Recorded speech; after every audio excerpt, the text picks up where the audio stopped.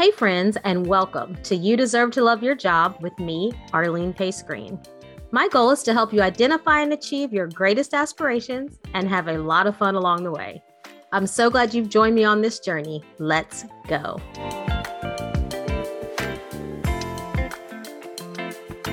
I am so excited to let you know that the You Deserve to Love Your Job book is available. It's in paperback and Kindle. I wrote the book for anyone who is looking for more purpose, more meaning, and more joy in your work and life. Filled with examples, quizzes, and experiences from real people, including me, and the book lays out a roadmap to help you clarify your purpose and create an action plan to achieve it. Go get it. It's available on Amazon. Thank you for joining the podcast. Today, you'll get a chance to see and hear a conversation I had with Millicent Dixon. Millicent, or Millie as she's known to her friends, has lived and worked outside of the U.S. for over 2 decades and has a wealth of experiences and perspective to share. She's also my day one bestie and just an amazing person. Millicent Dixon is an educator in Wiesbaden, Germany. Ms. Dixon has 2 master's degrees in audiology and elementary education, and she is a lifelong learner. She's currently teaching middle school age children, and in that role, she mentors and teaches students to match their interest and skills with a career field and college path. Don't we wish we all had that in middle school? Ms. Dixon helps manage all aspects of her school's college preparatory program, including data collection, staff development, and program facilitation. Millie also teaches strategic literacy and facilitates groups in divergent thinking, leadership, and host nation school partnerships. Millie has also helped create and facilitate staff development in culturally relevant teaching methods, which has supported elementary and secondary teachers across Europe. Millicent's varied background in assistive technology, audiology, hearing conservation, and educational leadership provided the perfect foundation for a teacher leader. Millie is also a Creative Memories business owner. Creative Memories is a company that provides inspiration and supplies for scrapbooking, which is perfect in that it allows Millie and all those she serves to capture the special memories and experiences that they have. And we'll put that link in the show notes. So in this episode, Millie shares what it's really like to live and work in a different country, some differences in parenting approach, work policies, and just some strategies we can all take if we're interested in living and working in a different country. And you'll also feel her passion, her courage, her commitment, her love of life and other people, and her commitment just to broad life experiences. It's one of my favorite qualities about her. And we have a link to her Creative Memories business in the show notes. So thank you all so much for joining and enjoy. Thank you all so much for joining today and welcome to today's episode. I'm excited you get to hear from Millicent. Should I call you Millicent or Millie, actually? Let's just go with Millie. I think it's a little bit easier to fall off the tongue. Okay. The 13th century, Millicent was really good, but let's stick with Millie. Millie for today. Okay. Yes. So transparency, Millie and I have been friends since, I won't even tell the year, but since we were 5. I think actually 4. 4, you're right. Preschool. 4 or 5. Yeah, 4. Yes. So we both grew up in Virginia, in a military city. We're military brats, had parents who were in the military. We were 2 of the very few African-American students in our classes or even kids in our neighborhood. I think for a while it was literally just us. No, the 2 of us. Just the 2 of us. So our families connected. We became great friends. And then since then, I was thinking about this. We went to preschool, elementary school partly because I changed schools, not middle school, right? Not middle school, but then high school and undergraduate. And so I've just been friends for literally since preschool. So I'm excited about this because Millie is also one of the few people I know who has actually lived and worked internationally for a very long time. And I was telling you this, Millie, I get lots of questions from people about doing that who have an interest in doing it, have thought about doing it, or trying to figure out if it's something they really want. So I'm excited we get to talk to you because you've actually done it, which is not something a lot of people can say. So I'm glad you're here. I am glad to be here. Yeah. I guess to start, maybe tell people where you're joining from today. Well, I am in beautiful Wiesbaden, Germany. It's the capital of the state of Hessen, and it is a short little drive from Frankfurt Airport. Okay, yeah. And so we're in different time zones, so I appreciate you joining it. But before I jump in, I was just going to share a couple stats for everyone. So I was looking up some research, and apparently globally, about 4% of the world's population, says 3.6, live outside of their home country.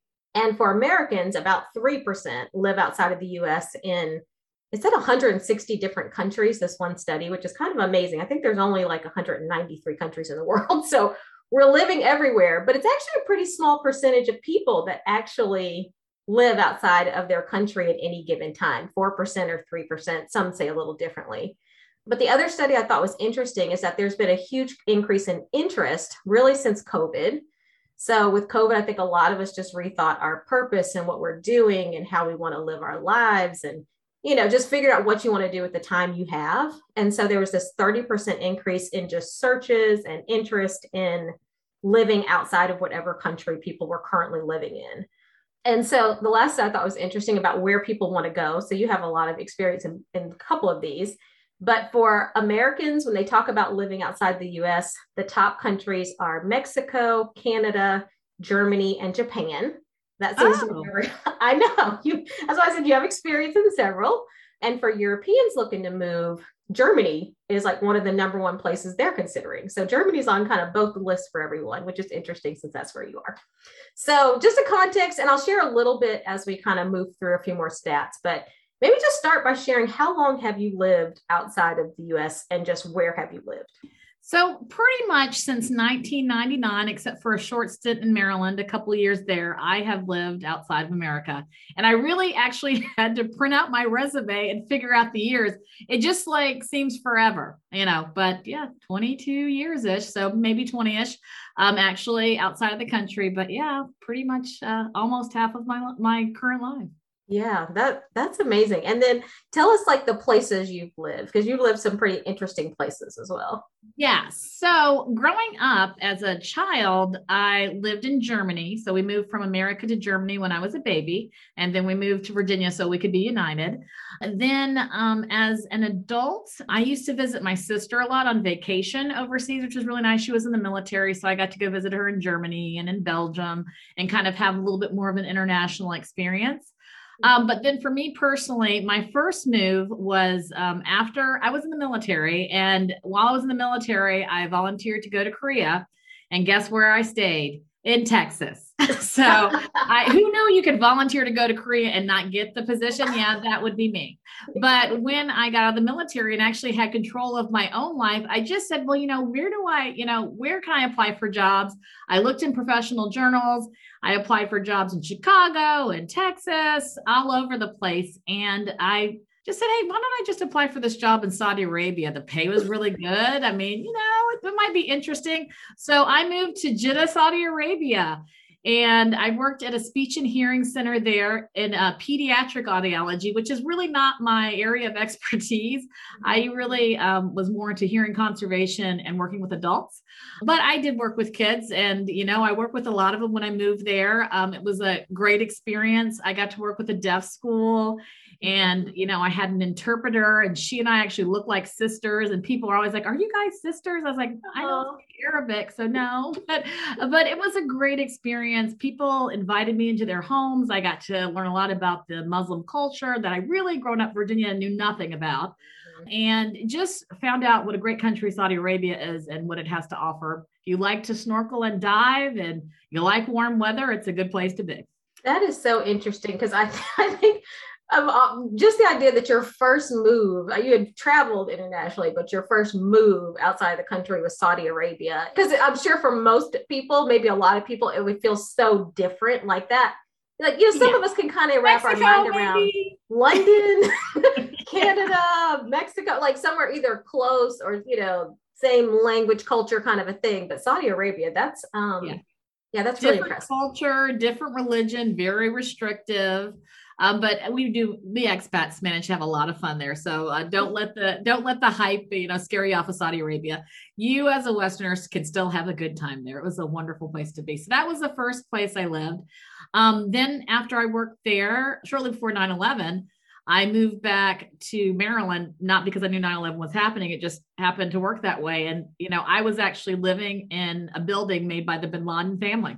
And so it was just kind of weird and ironic when the whole thing happened. So I moved back to Maryland and I was in the DC area during 9/11. And then I was there for 2 years. And then after that, I moved to Japan. And my ex-husband was actually teaching there. He moved first and I followed him. And I quit my job. I went on leave without pay and left my job. That was very scary and very trusting of me. And I took a job there. I was at home for months because I couldn't find a job. And, people would drop by to talk with me about all kinds of things. If they spoke English, I was just super excited. Yeah. Talk to you. It was really hard for me to go from always working to being at home and a housewife and no kids and really nothing to do. So it took, when you move to another country with your spouse, it does take a while to find employment as I guess I was the dependent. So as the dependent, it's harder to find a job. A couple of teaching English as second language jobs came up, but I'd been used to making a decent amount of money. And I was just like, I'm going to do all this for this pay. So that wasn't attractive. Then I finally got picked up as a paraprofessional at the schools that my husband had worked at, or my ex-husband. And that led to me finding a teaching position there.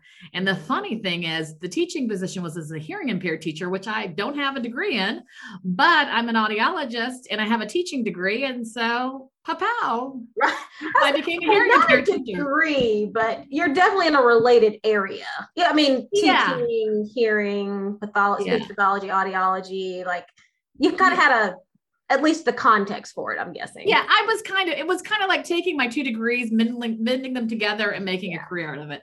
And I actually ended up loving it. I had never thought about teaching in special education. It was nice because I didn't go directly to the classroom after being in a clinic and more of an administrative role. So I kind of got to do a little bit of more than what I was used to than just going straight to the classroom, which was good. I did a lot of traveling because I had a large area across Japan where I'd service students that had hearing impairment. And then I did stuff at my local school to support the special ed program.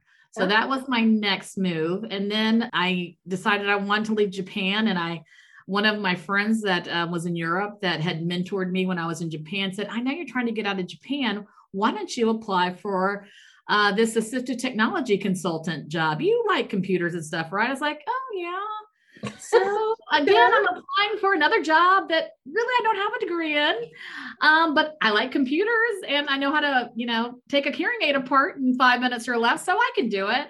So I applied for the job, and one of my girlfriends, she was on the interview panel, and she's like, months after I met her, she's like, you just knocked your interview out of the park. Everybody was so impressed, and I'm, interviewing for something I'm really not so qualified for, but I got good people skills. So I ended up getting that position. And one of my colleagues that actually had that position was not very happy that I got it, but I was happy for me. It was what I needed at the time. I needed a change. I needed something new. And my new boss was such a great mentor. She really, taught me things that I needed to know. And I did a lot of things that weren't assistive technology, that were just general management and support and training. I did some things that were assistive technology that were fun and interesting, and I learned a lot. And I did that for a few years. And then we had some management changes, and I thought I was going to have to reapply for my job. I said, do I really want to do that? And I had been taking classes in special education, so I decided to apply for a school level position. So this is kind of like 5 years into my new teaching career, and I'm actually going to teach now. I'm actually going to have a class, and I'm going to have to teach these kids something. When you moved to the role in Europe, that's when you went to Wiesbaden, yes, that was the beginning of your career in Germany, right? Okay. Yeah, but I wasn't in a classroom. I was doing administrative stuff and technology stuff and visiting teachers and making suggestions on how to teach and that kind of thing. Okay. So then when there was a big shift in management, I had applied for a school level job and got it, and have been here ever since. So wow. I can't believe I've been here so long. I cannot believe I've been in the same school. And I think it's interesting, a lot of the roles that you took, like you said, it wasn't something it's not like that's what you'd gone to school for, or that's exactly what you'd done before. So there's a bit of and I've always known this about you anyway, there's a bit of a risk taking, I'll try it. Like, a willingness to just be like, you know what, I'll put myself out there. I'm not going to focus on what I don't have. I'm going to focus on what I do have. And then, let the chips fall where they may a little bit. And I know sometimes women, like I've talked to people applying for jobs and they're like, well, I don't want to apply for that because it says I need 6 years of experience and I only have 3. It's like, why not? You get an opportunity. Yeah. And my feeling is like, even now where I actually really know what I'm doing and I'm actually really qualified, I'm not a genius. I always can learn something from someone. So as long as you don't, you're not judgmental and mean, I'm open to learning and trying new things, and especially in the field of education. If you stop at what you graduated with and that's it, you're done. You've got to keep, the kids are changing, the demands of the careers. I mean, I read an article once that said, the careers that the kids that I'm teaching right now have not even been invented yet. So I need to teach these kids to know how to learn and what they need to do to know how to learn and to be productive. The actual information that I'm teaching them, that might not serve them. It's how to learn and how to be able to create yourself. So I am always open, and I'm just, I just enjoy it. And I think as long as you're upfront with your supervisor and you work hard and you do what you need to do, you'll always be successful. And worst case scenario, I flew to Europe. I had a couple-year contract. I enjoyed myself. I might have learned that maybe this wasn't the right job field for me, and I'll start all over and reinvent myself. I mean, it's not a big deal. Right. that freedom, I'm telling you, that's one of my favorite qualities about you, this freedom and just belief. And you're right. That's true. We can start over. We can reinvent ourselves. We can do different things. We can move. Sometimes we just don't, it's hard for some people to believe it, but you absolutely can. And you're a great example of that. So I know you had traveled internationally before, and I forgot, now that you're saying that, I'm remembering some of your trips to Belgium with your sister, I'm remembering some of that. But what led you to want to live outside the country, or even what led you to stay outside the country? Like, I'm curious what made you make that decision, and then what made you kind of sustain it. I think part of that, like, you think about us growing up in Hampton, Virginia, that constant military, every 4 years, people changing and shifting. And I think living overseas as a young person, and just, I like the modern English when I was in the 80s and looking at Europe and the graffiti, it all just seemed so interesting and exciting and like what I wanted to do. And I always was like, why should I wait till I retire to do all these things? I want to do them now. Probably when I'm retired, I'll be like, I'm just going to sit on the street and I'm not going anywhere. Right, exactly. Yeah. I mean, so I really, and my mom, my mom's getting ready to turn 90 this year. And she is, yes, Vivian Dixon is going to be 90. Oh, happy birthday. Happy early birthday. Yes. But, guess who's flying to Europe this summer or fall? We haven't quite decided yet. I mean, she's kind of like, I just want to go to the place I like to eat and get a big beer. I don't need to travel anymore. But I think it's just part of our family's kind of ethos. That's just who we are, especially my sister Anita and I. We are probably the biggest travelers of the 4 sisters. And our other sisters will always come and visit and check things out and kind of get the lay of the land, but we are probably the biggest travelers. Yeah. I could see it to your point about the military culture and just who you're around, because I remember feeling, because our family traveled a lot. Like I lived a couple years in Turkey and Michigan, but that was all when I was really tiny. So by the time I came to Virginia, like your point, by 4 or whatever it was, that's where I was until, into graduate school, really. And I remember always feeling like I had missed out. Like I'd see the pictures of them in Thailand and in Germany and, just all these pictures of them all around the world. And I always remember thinking, man, I really missed something here, which led to me kind of liking to travel globally so much. But yeah, I could get that. It is a little bit in probably your upbringing and just what your family's used to, your family culture, kind of who you're around. So I could see that. Yeah. What helped you to stay outside though? Like you left once, but you've basically lived most of your adult life outside the US. Well, I'm a teacher now, and I am an audiologist. I mean, in my heart, I'm still an audiologist, but technology's changed a lot. So you think about it, if I come back to America, if I want to be an audiologist, I'm going to have to go back for extra school and I'm going to have to really relearn that job. So I'm kind of like, my boat has sailed there unless I want to start all over again. And then I'm a teacher, but where I work, I get paid a fair wage for what I do, which I think all teachers should. I have a family and, I'm looking at college and those types of things. And so budget wise, that would really be a big, lifestyle changer. I'm not going to be able to retire on time kind of thing. So really looking at that, and kids are kids in Germany, kids in America, kids are kids, and I can help them all. So that's basically it. It's at this point, I would have to really think about, well, what could I do to provide the life that I want for my child? Okay. Yeah. I mean, that makes sense. You've created a life where you are. And so to leave that life now could be similar to people, getting to a certain age and like being hard to leave wherever you might be, wherever that country is, that you've basically created a life. Let me tell you, when it's retirement time, I will be fine to go to Portugal or somewhere I can live cheaper and come to Germany and visit my child whatever she decides to live, wherever she may be. I mean, I'm not so dedicated. The problem for me is my German's not so great. So, until I bite the bullet and become much more fluent in German, there'll always be that barrier. So home doesn't feel as homey. If I were in an English speaking country, I could see me just really, but the German people are lovely. Most people can speak English, but still there comes a barrier, a point, a dinner party where everybody starts speaking German and I'm getting the big picture, but I can't have a debate. I can't talk, I can't talk fluently, and so that is probably the biggest barrier, but maybe when I'm retired, I'll, get better at my Deutsch. We'll see what happens. But thank God my daughter can speak German because she's my little interpreter, because she'll help me, whatever. And she's like, no, mommy, that's not how you speak. I love that. I love it. Our children learn so quickly. She wanted to be part of the podcast, but I told her she would have to come talk with you later. Okay. We absolutely need to see her on the podcast before we leave. By the way, if she's still awake, we need to see her on the podcast. Oh no, tomorrow's a German holiday. She is dedicated to fun. Okay. I love that, as she should be at her age. That's what we want all of our babies dedicated to. Absolutely. So it's kind of interesting you said that, because I was looking at some of the just research on why people live outside the country, and several things you mentioned are on the list. Like one is just adventure and personal challenge, like wanting to do something different. Another one is quality of life. And so people mention cost of living. They also mentioned things around, I worked in a company that had people just around the world.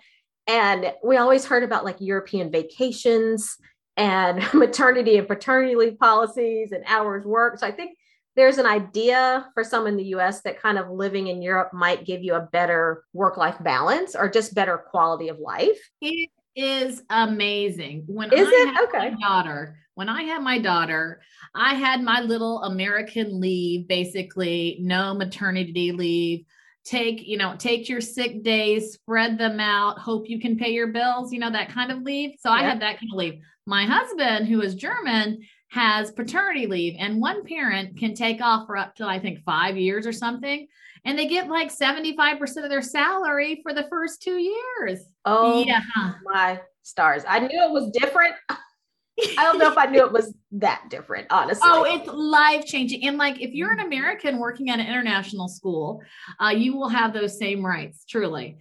Things are improving for America. We are seeing, companies and our government adding on paternity and maternity leave, but I'm not going to go out and have a baby so I can enjoy it or anything. Right. But I'm glad things are changing for other people. But when I had a baby, I didn't have that. But the good thing was my husband could stay at home with our daughter. And then we had that time together when I was scrimping and pushing all my little sick days together to stay home to be with her. So they are very pro-family. They give, families that are residents here money, like kindergeld. Like I think our government did that for a bit of time during the pandemic, where it was like kind of like a minimum lifestyle, life credit. Yeah. People got money depending on their income. Pretty much, I don't think there's any income. I don't think there's any income limits on it. It's just kind of part of what everybody gets. And, education, preschool is free. You just have to get on a list to get in, and the people that teach at the preschools have a degree in it or some type of specialized training. So you leave your babies at preschool, you're not worried. I mean, if you walk into a German kindergarten, kindergarten is what we call preschool. And so it's till they're 5. So they don't start school until the first grade, till they're 5. It is such an open, exploratory area. Like as an American, we're going to get those kids to line up and they need to be in the classroom. My daughter had this little piece of paper, little like keychain that she would just say, "Oh, I'm going to wherever," and she'd hang it on the thing during time. She'd be all over the place. I had to go look at the keychain, find out where she was, go see if she's in the gym or outside. I mean, that kind of freedom and exploration, and there's no pressure to read, and they're just exploring, and they have healthy food that's made in the kitchen that doesn't come out of plastic. I mean, it is amazing. I mean, I really cannot say enough about the kindergarten experience here and the pro family. I mean, if you are having children, a lot of Americans don't like all that social support, but it works and it's incredible. And when you're a beneficiary of it and your child is, and you're not, I mean, I sent her to an American preschool before I got her to German kindergarten. Because before 3 years old, it's kind of hard because most people are off, because they have their free time off. So there's just not that much availability. So I was paying like, I don't know, like $1,000, over $1,000 a month. It was crazy. So I went from that, and then I can't remember if it was free or $200. I mean, it was either free or close to nothing. I mean, it was just amazing. And the quality of the care when I went to the German system was just man, I feel like I should have moved like 18 years ago. I should have moved. Well, I have some schools for your daughter, Lauren, to come to. Exactly. So if she wants an international experience, I've got some schools for her to look into that really do a good job. I do want her to have an international experience because I feel like honestly, I feel like just my international travel and getting a chance to work with global teams just exposed me to so much more. And I love what you're saying about quality of life. We were even talking, just for the audience, we were talking before this about just how free children can feel in Germany specifically, and in probably several other European countries as well. But I know more about Germany because Millie, and also I had a chance to go to Berlin for a summer in high school. And even then, I remember thinking, oh my gosh, this is so, I could ride the U-Bahn wherever I wanted to. I could get on the buses. I could, there wasn't this gripping fear. And it was just kind of expected that, at that age, like I remember me and a cousin of my sister's husband at the time was there. And I remember we would go to this club like on certain nights, Thursday nights, and go hang out till whenever, come back on the U-Bahn. Like no one even thought about it. And I know you were sharing some experiences of just freedom. Like the kids just growing up, it tends to be a little bit freer than probably what many of us experience in the US. Yeah, they have an interesting thing that they do in school. Like when they're finished with elementary school here, the kids have to decide what school they want to go to. There's like three different levels, basically, and a fourth level that's kind of like a mix. And so once you decide the kind of school you want to, you have to put a list, and the government figures out which one you're going to go to. So there was a really cool school very close to me that we put on top of our list that my daughter didn't get into. So then I put the school on our street as our second choice. And then I just let my daughter pick her third choice, which was right next to her best friend's school. Well, guess what school my daughter got into? What? None of them. Oh gosh. She got into the school next door to her best friend's school.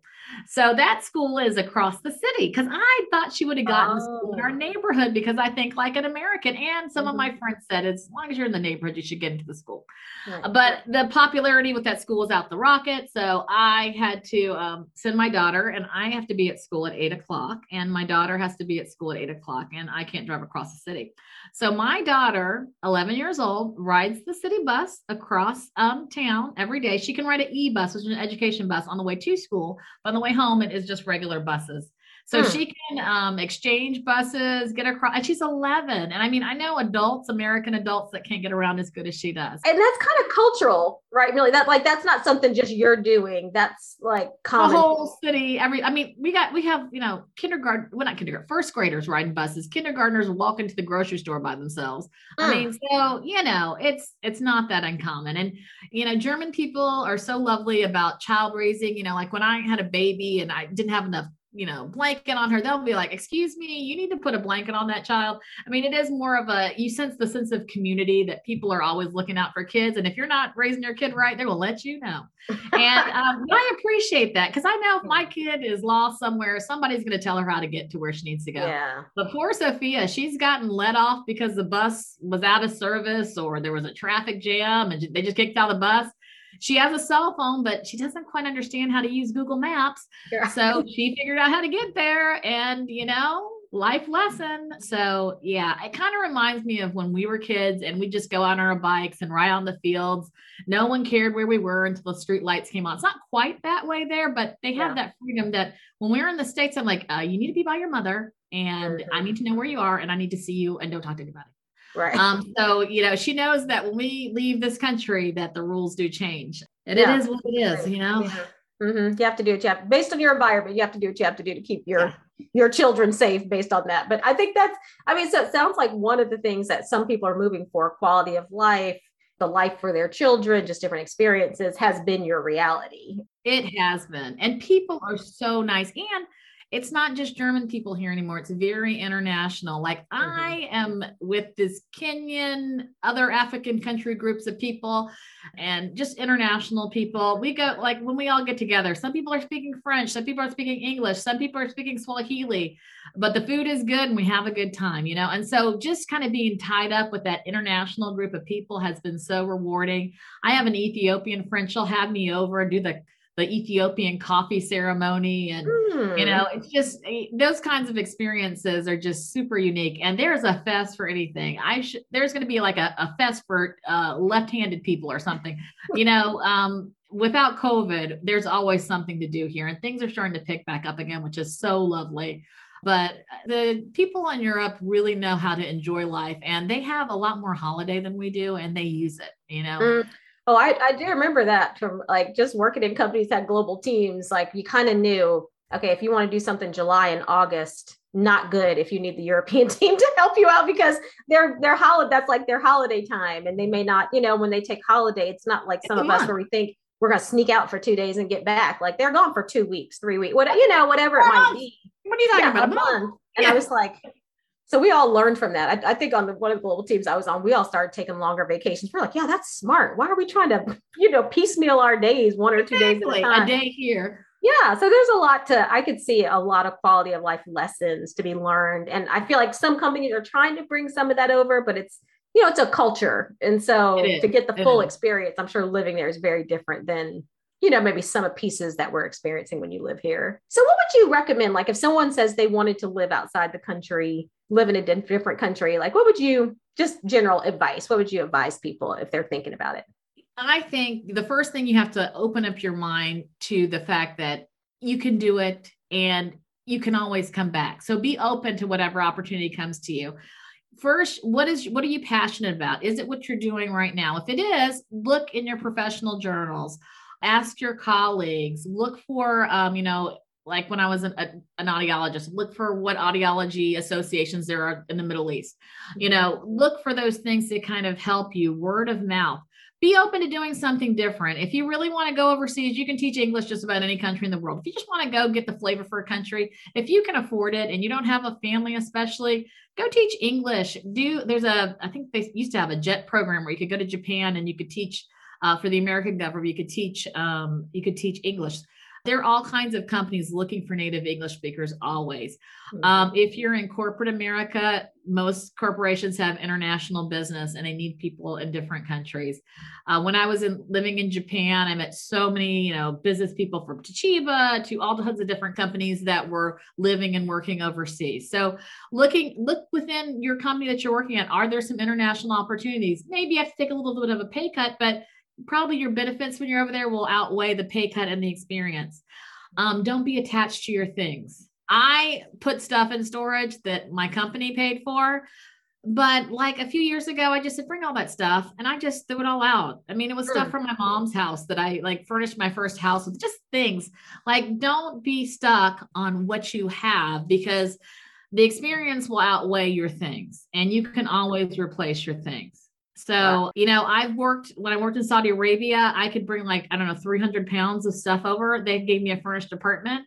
So I put a lot of stuff in storage. That was a waste of money. Should have just gotten rid of it all and donated it and called it a day. Just don't be caught up in your things and think more about the experience. Look at the American government. The American government has lots of opportunities for people in different areas to work overseas. And again, don't be so focused on the pay and looking at what opportunities are out there. Because once you get into an organization, you can move up. It's hard to come into an organization you've not worked for and be at the top rung. So that'll be harder, just depending on your experiences and what you've done. But I'm really more about the experience than the pay. But now that I've got a little older and I have a family, I know I can't live for nothing anymore. But the younger you are, the easier it is. And if you save well and you're getting towards the ending of your career, do I want to work, I want to retire from this job and then go take another job for 10 years or 5 years for the experience. Mm-hmm. One of my colleagues that had lived in Turkey for years, and when I was living in Japan, he was getting ready to retire. He just came over for a year contract, got to travel over Japan, had all the support from that job, and got to see a new place. So think about, well, what's your plan? Is this something that I want to make a lifetime career? Is this something that I want to just take a pause in what I'm doing and have a new experience? And know that nothing's permanent. Nothing is permanent. You can always go home. But if you're going to go home, give it a try. Sometimes the first 3 months might be a little bit miserable. My feeling is there are no boring places to live. They're boring people. It's what you make of it. I lived in El Paso, Texas. I had a blast. People look at El Paso, oh, it's hot and dry and miserable. I had a blast. So there are no boring places to live. They're boring people. You have to make the best of it. You really do. Just open yourself. And with the internet, you can find jobs all over the place. There are some places where you can get headhunters. I've never had to use anything like that. I've always just kind of found what I wanted on my own. Professional organizations, talking to people that do what you do in different places, making those connections, networking. I'm on LinkedIn. I always get like little beeps about different jobs. I'm not looking for a job. I'm happy in mine, but they're out there, So just be open and just look in every area. Oh, that's such good advice. I mean, just the fact of one, that it's possible, like you just listed probably 10 strategies that people could use to try to find, opportunities that are available, try to match it to whatever your needs are. And just the idea that it doesn't have to be permanent. It might just be something you try for a year or two. When you said the English speaking, I was thinking about that because I looked at something that said maybe a quarter of the, kind of Americans living outside are doing something in education, whether that's education itself, like school, or it's English classes, like teaching people English, but education's like a big part of that. And then another big part of that was, like you're saying, the kind of corporate roles that people have. But I mean, just this idea that it is actually possible. There are a lot of avenues you can go through to figure out, how you might get there specifically based on what you're interested in. But yeah, it's possible to do it. Yeah, it is possible. It is possible. And such a rewarding experience. I like to travel by myself a lot. I don't do it as much now just because I'm married and, I got the kid and all, but I like to travel by myself because I like to meet people and make those connections. And the smaller, like if you're traveling with one other person or by yourself, you will connect and meet people locally. We're doing a Millie Dixon 5.0 cruise this summer at 16 people. We're not going to meet anybody. We're going to have a good time. We're going to look like a whole bunch of foreigners trying to figure it out. But when you're out there by yourself with your backpack, meeting people, Europe's pretty safe. Don't be an idiot and walk down some dark alley in the middle of the night. Probably not a good idea in any country. But, you can have some really interesting experiences. And when you're living in some little town outside of, Wiesbaden or some other place, you meet local people.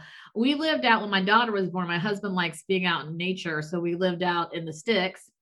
And we had a beautiful, huge house with a pool. It was great. It was in the sticks. I'm a city girl, but he was staying home with the baby. So I was being a good wife. And we met the coolest people. We went to these really small festivals and, people out there, not all of them spoke German or English. And, we sign language. I spoke my broken German and we had a great life. And I mean, I could have lived out there for years and still enjoy my life. I'm a city person. I like being in the city. So I'm happy to be back, but I did enjoy it. So it's just about, making those connections. So, and that's what makes international travel fun. Is like, generally like all over Europe, if I fly, like I flew through Amsterdam the other day and I had breakfast with a friend on a layover just because I know somebody. I knew it was a friend of mine from Japan. It's a small world. So you just got to make those connections. I love that. So then let me ask this. What do you think is the best part? And there's lots of best parts, but what would you describe as the best part of working and living outside kind of your home country, the US for you? The people, meeting different people, just listening to their stories and having those connections. I think the people The food is really good. I mean, when I'm in the States, I like to get my Waffle House and my Chick-fil-A and stuff. But there's something to be said about homemade food. Like I live in a city, we have like 3 McDonald's in the whole city, So, if you want fast food, it's going to the doner kebab store and getting Yeah. a Oh, some French fries or something. do you know how So addicted I was to doner kebabs in Germany? Like I literally tried to carry one yeah, back on the plane and I was like, it was like an hour in and I was like, okay, this is actually smelling the entire plane. I got thrown away. But I was addicted to just you yeah. saying it. It's like the glands in my mouth The started to food is water. excellent. I probably have enjoyed it way too much. And the people I think are the best things. And just the opportunity to travel and see different places. Like, when we were Girl Scouts, we were happy to go to Camp Skimino from the summer. My daughter went to my chalet and had the whole, experience of the Girl Scout, center and everything. So, they go to London, with the Girl Scouts. They'll go, I mean, it's just crazy. They'll go to the monkey park in the Netherlands for Girl Scouts. Wow. I mean, we were so happy to go to Canada and Hershey Park. You thought we won the lottery. But the experience these kids Yes. get to have are amazing. And Mhm. like I just joined a Volksmarch club. I haven't quite done it yet, but I'm going to do it. And so they What is travel that? around. So Volksmarching is when you go hiking in the woods and they have a course. And oftentimes you'll stop along. They have snacks and drinks as you're doing it. I also like doing wine walks where you go, like you'll walk a half a mile and there's a wine stand and a band, and you walk another Mm, mile and there's something else. So you have to come and do one summer. yes. But Volksmarch is basically some type of walking around in the woods for a course, and you can join and get little like a little book where you track all your Volksmarching. So that's going to be my next thing. I just haven't quite. I've had so much going on lately to be able to do it. But those kinds of experiences, those things. But I do miss things about being home. I flew home for just a week to go to my Camp Chenko reunion, Mhm. and that it makes me remember all the things that I am missing out on being here too. So it's a yin and a yang. I'm so happy I'm here, but I can see like my life, like what my life would have been like had I not left. You know what I mean? And it Yeah. is hard, the things that I miss out, like the fact that you hide Lauren from me. Um, Yes. and those kind of things, like my missing out on seeing my friends' kids grow up. Like it used to be that when my mom lived in Virginia, I would see all my friends that still lived in Hampton, their kids and stuff. But like you, because you live in all these other places, I don't see as much as, and that's kind of hard. Yeah. But like you talked about on your other podcast, you just got to show up. You and I intermittently will hit a vacation together, or you'll fly in when I'm visiting my sister, or you just make it a point to do those things. But you do miss out on a lot. I mean, Mhm. there's other experiences, but I do see like the things that I did miss. So Yeah. I being can in see it. that. Everything's got pluses and minuses. Do you think that's been the most challenging part about living internationally or something else? Is it the kind of family and friends piece or? Maintaining friendships, family, it's like a given. I'm going to see my family, they're going to come hurt me if I don't see them, so that's going to happen. But maintaining friendships while you're raising children and starting your career, like now that things are lightening up a little bit, Sophia's older, it's easier. But when she was really young, I mean, there's only so much that you can give, so you have to like really put that laser focus on the things that are really right in front of you. So that I think is you only have so many hours in a day, and how do you get it all in? Yeah, that makes sense. That makes sense. Well, thank you so much for sharing. I think this has been so helpful for people to think about if they want to live in a different place, how you might do it, like what the pluses and minuses of it are. But before I let you go, I wanted to do, and then also we're gonna have to meet Sophia. Well, I've met her. They're gonna have to meet Sophia, but we're gonna do a lightning round so that people can just get Okay. to know you. So think short answers, whatever's top of mind for you. So first question, what's the most unique job you've had? Unique. I think it was the summers that I worked at Camp Chenko. I'm like the outdoors, but I lived in a chalet every summer and I was a camp counselor to kids. But when I think back at what the best job I ever had, it really was. And when I went to the reunion this couple of weeks ago, I think it had to do with, it was religiously based, which was lovely too. And it had to be with the connections to the people that I was working with. I mean, I like the people I work with, I enjoy them, but those deep relationships that you support each other and you enjoy each other's company and you have this mission and you feel like you're doing it. even if you're sweating and there are mosquitoes everywhere. But yeah, being a camp counselor, and just a little shout out for Camp Chanko. They're looking for counselors. So if you want the experience of your life, young people are it's in Virginia, right? It's in Virginia. It's beautiful. They need counselors. They almost talked me into going while my daughter's there, but I'm not sure if I can go this summer. But yeah, so I have to say that was really one of the most interesting and the best jobs I ever have. Second would be when I was the camp director at the emotionally impaired camp. That was yeah, I remember that one. That was challenging. It was hard. I learned a lot. I was scared off of education after that for years.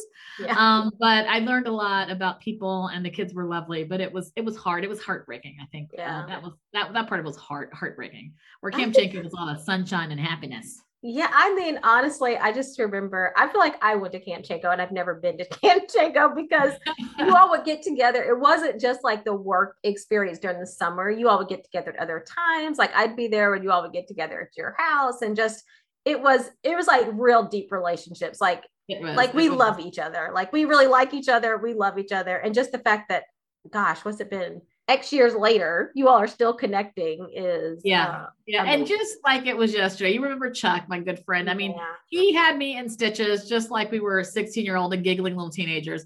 And those kind of friendships, they just last. They endure time. They endure gaps of not talking. I mean, it's just those people that you can always call on if you're down. You could be like, I need your help, and they would be there. And so I think those relationships, and I think that since then I've had great places to work at, but I've not had those deep relationships like that. And you can never compete or compare with that, Yeah. Even though I have to say the connections in Japan, I have to say, were really, I think because you're in a foreign country and it's really foreign, like Germany's kind of foreign. The relationships when I lived there were very, very close and tight. And I kind of had that real strong bond, which I do. It kind of reminds me of those Chanko days as well. Really? Oh, interesting. Yeah, you'll meet some of those people this summer too. Oh, I look forward to that. So I know you spend a lot of time with students and kind of that middle school age range. What piece of advice would you give to parents, just in general? Like, what's one piece of advice that you would give to parents? So when you're thinking about, career, I mean, the end game of education is to go out and be a productive member of society. So when you're looking at it, you don't want to start talking about college with your kid their junior year. I teach a class called Advancement via Individual Determination, and it, in some school systems, starts in elementary school all the way through college. And it really prepares students to go into some type of advanced education or some type of career field by talking about college, talking about note-taking, talking about financial aid. How is it possible, especially kids who might not have as much of a background or a college going background in their family, but that you have to explicitly teach those college going skills, note-taking, picking courses, volunteering, being a whole person. And then don't just say, I want to go to the University of Tennessee. The first question is, what do you want to do? Great if you want to go to UT, but if you want to be a rocket scientist, they might not have that program there, right? Yeah. So you really want to focus in on what the child wants to do instead of where they want to go.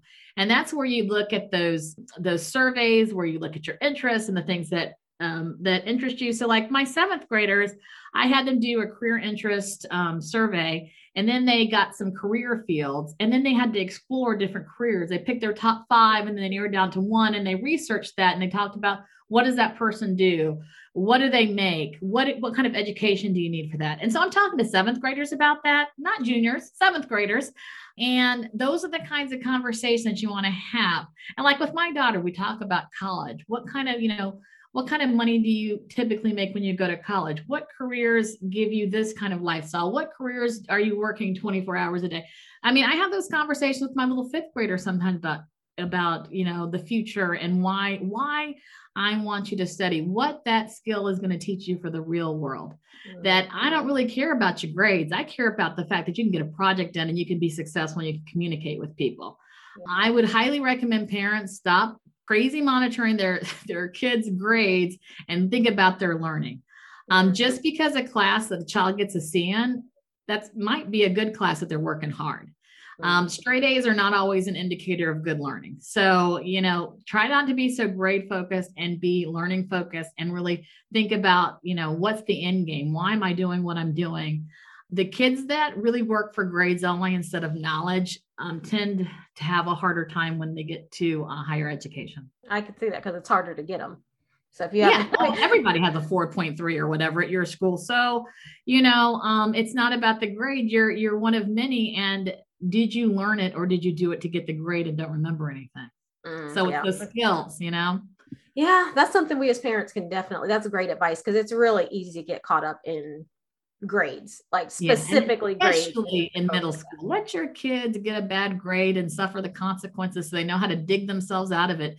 Don't go in there and try to fix everything. Talk to the teacher about what happened. How can they change it? What do they need to do? What skills? And look at that. But especially when they're at the middle school level, they need to fail. They need to have academic struggle. If they don't have any academic struggle until they get to college, that's going to be surprising for them. And they maybe they don't know how to approach it, I can see absolutely that. Okay. And that's when you're looking at course selections. You want your kid to take courses that are challenging, not that are always going to be the easy A. For example, like I teach at a school that's mostly Americans, and a lot of the kids have one German parent. So at middle school, when you want your kid to take a high school level course and they're fluent in German, are you going to put them in German 1? No, put them in Spanish so they can have some academic struggle. Okay. So that is it. And my colleague, the German teacher's like, if you put your daughter in my class, I'm gonna go crazy. Because she's gonna be trying to teach me grammar, so academic struggle is a good thing. That's not right, teacher. Okay. I love it. Okay. So last thing, what's one word of wisdom or piece of advice you live by? Be kinder than you have to. Yeah. It doesn't cost you anything. Be kinder than you have to, even when it's really hard. Okay. Well, thank you. Is there anything else I should let you do? Any kind of closing comment? If there's anything else, thank you so much for sharing all of your experiences and lessons on life. Well, I hope I didn't talk too much. I'm a talker, but just be open to new experiences. And, even if it's just for a year or two, I really just think for your kids, especially to see what it's like to put themselves out there in another culture. And what really makes me sad is when people do come overseas, but they stay insulated in like a little American bubble or a little expat bubble and don't get out there. Get out there, meet people. And my daughter going to school really pushed me. Like I had to make myself speak German and meet people because all the mamas had to keep me in line because they expect you to do stuff with your kids in German school too. And they're not necessarily going to speak English to you every time. So I really, relied on those other people. And when you make those connections, it is just amazing. And I think it really opens up our kids to really have empathy for other people of different cultures. And you can even do that, in your community by seeking out experiences with people that are not like you. And I think everybody can do that. You don't have to spend money or get on an airplane, but your kid, my kid, everybody's kid needs to understand and have empathy and understanding for people who are not like them. So the more that we do that, the better our world is going to be. Yeah, that's a great point. I remember doing an exercise in a training where they asked you to kind of identify the nationality, whatever, of people like your doctor, your dentist, your babysitter, your best friend, like the people you and your family were interacting with. And they were like, if all those people are the same, then there's an opportunity to really expand yourselves, to something different. So I love that. Yeah. You could even do that no matter where you are, no matter where you're living. Absolutely. In the world. Yeah. Absolutely. Well, thank you again for joining. Thank you all for joining the podcast. We look forward to seeing you next time and be well. And is Sophia around? Hello. Hello. Hi. How are you doing today? Good, and you? I'm doing great. So are you out of school for the summer? Are you in school? I'm right now in school, and in 4 days I have 4 days weekend. A 4 days. Yeah. Yeah. She'll be in school till the ending of July. Oh, so it's just a little mini break, basically. Yes. Yeah. We have a lot of German holidays coming up, so she's lucky. Okay. No school. No school. Yes, everybody loves that. So what's your favorite thing about Wiesbaden, about being in Germany? Like, I know you get to travel to the US and other places. Like, what's your very favorite thing about being there? My favorite thing is probably my friends. Aw. Yeah, you have good friends there? Yes. I love that. Yeah, just say goodbye. Bye-bye. Bye. Thank you for joining. If you love this podcast, be sure to rate, review, and subscribe. You're also invited to join my private email group where I share tips, resources, freebies, and ideas to help you love your job and grow your business. Click Join the Crew in the show notes.